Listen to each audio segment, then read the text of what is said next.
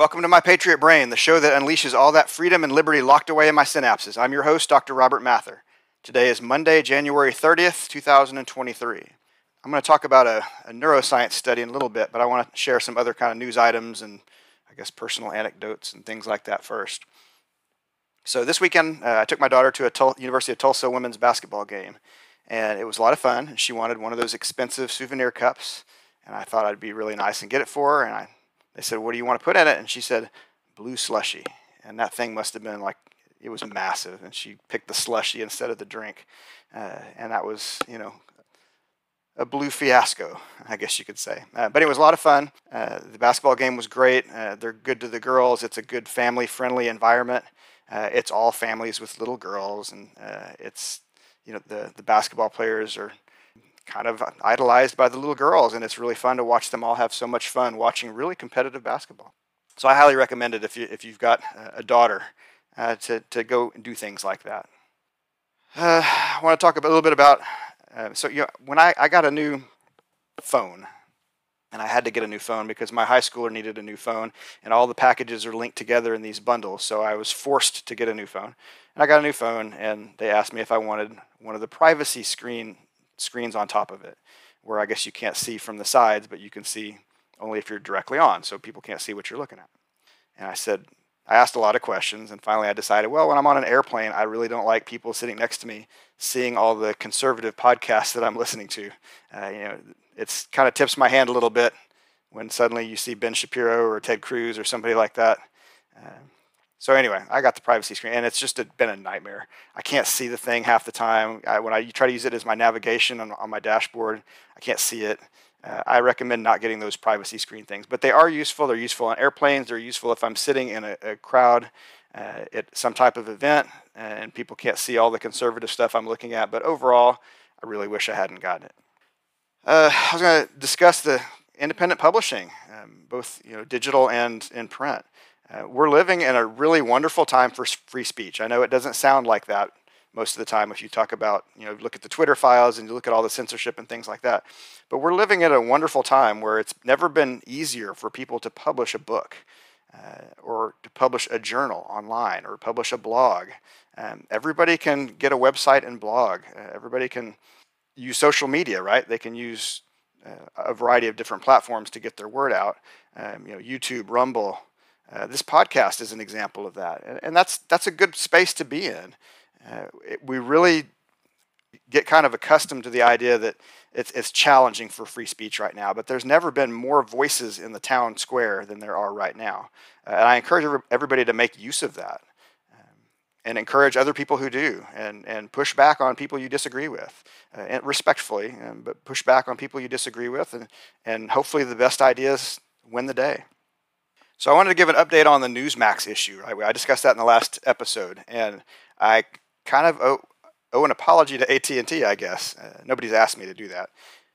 So I was listening to Dana Loesch's show on Friday, and she was talking about how her podcast, her radio show is going to be on what's called The First. And she said she didn't really know a lot about that platform, but it was going to be on there, and it was going to be streaming on there, and then she discussed the AT&T thing, and that The First was going to replace Newsmax. And I kind of wondered if it was confirmation bias when she said, people, you don't know what you're talking about with Newsmax being taken down off of AT&T. And I thought, well, she's usually a very credible source, but maybe she's sold out, and she's they're going to pay her bills to be on this other platform. I waited the next day after Newsmax went down, and it was frustrating. And then all of a sudden, in its place is an even more conservative outlet, apparently, the Newsmax. And so it's called The First. They've got Dana Loesch, Liz Wheeler. Liz Wheeler was on OAN years ago and was really good there. And of course, she works with Ted Cruz and Michael Knowles on Verdict. Jesse Kelly, Bill O'Reilly, and they covered things just in the last few days like Hunter Biden laptop and the origins of COVID. And when you watch some of their shows, they dig into a lot of it. They dig into the deep state. They push really hard. So AT&T did not deplatform a conservative outlet and then not replace it with an even more conservative. They replaced the conservative outlet with an even more conservative outlet. It appears to stream free just by looking at the website outside of AT&T.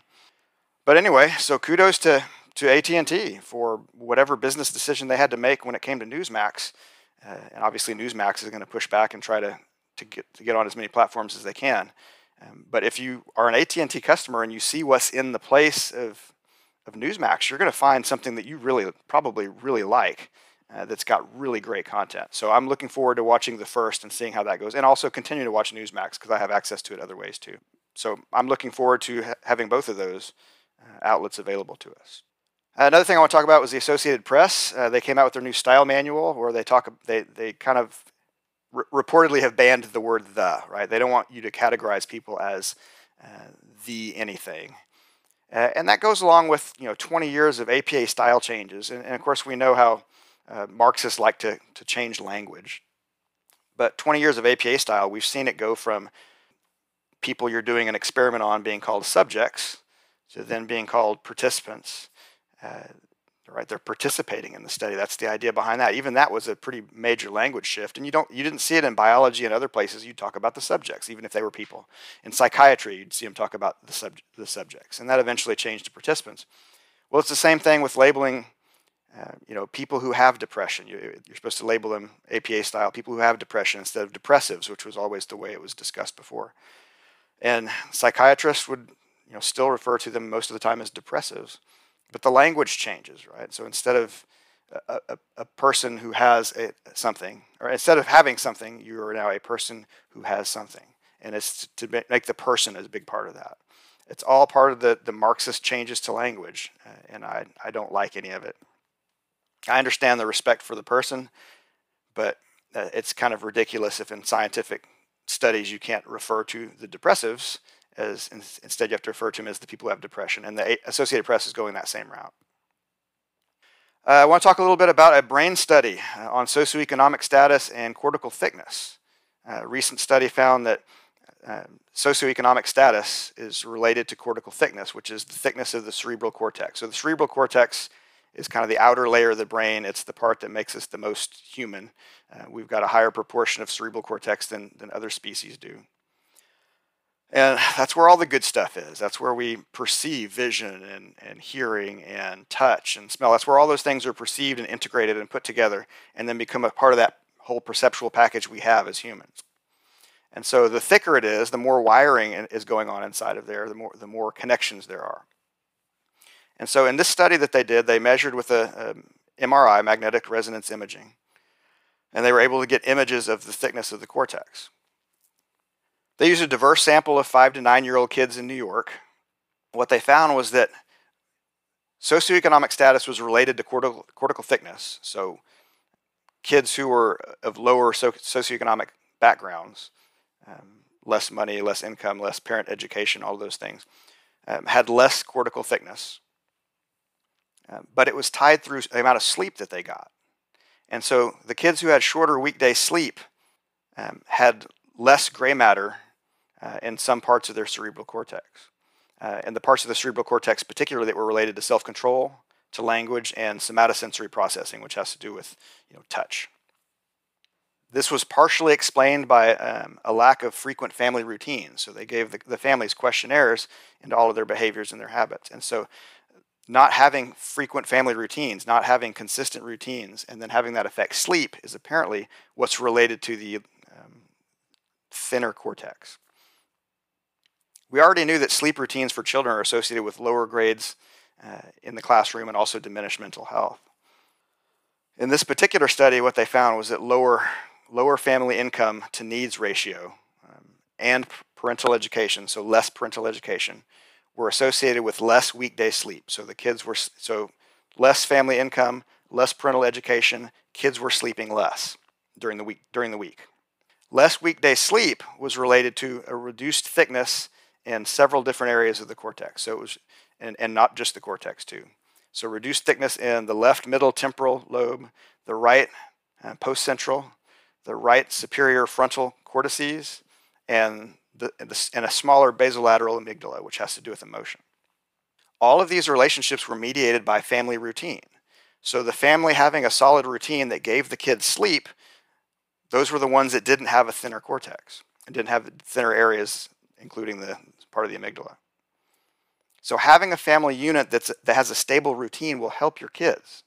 So get your kids to bed early. And what we know from other studies, we also know that parental education is related to lower academic achievement, and that's because that's affected by reading. And so parents that read to their kids are also going to have kids who do better in the classroom. And it stands to reason here that if you pair these two together, parents who read to their kids more will also develop their cerebral cortex better.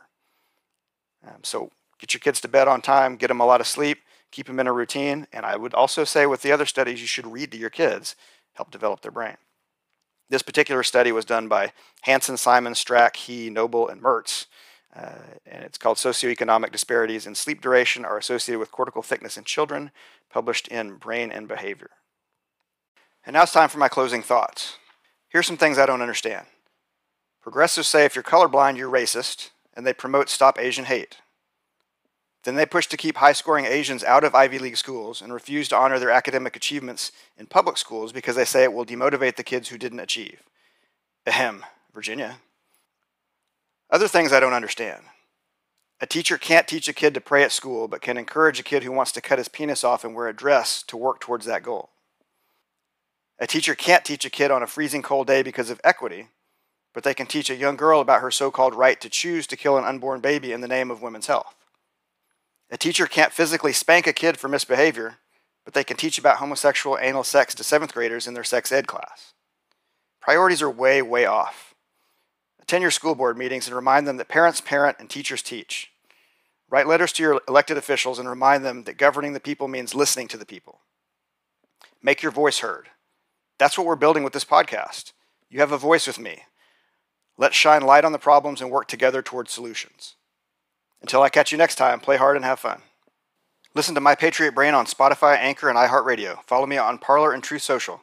Check out my other content at theconservativesocialpsychologist.com.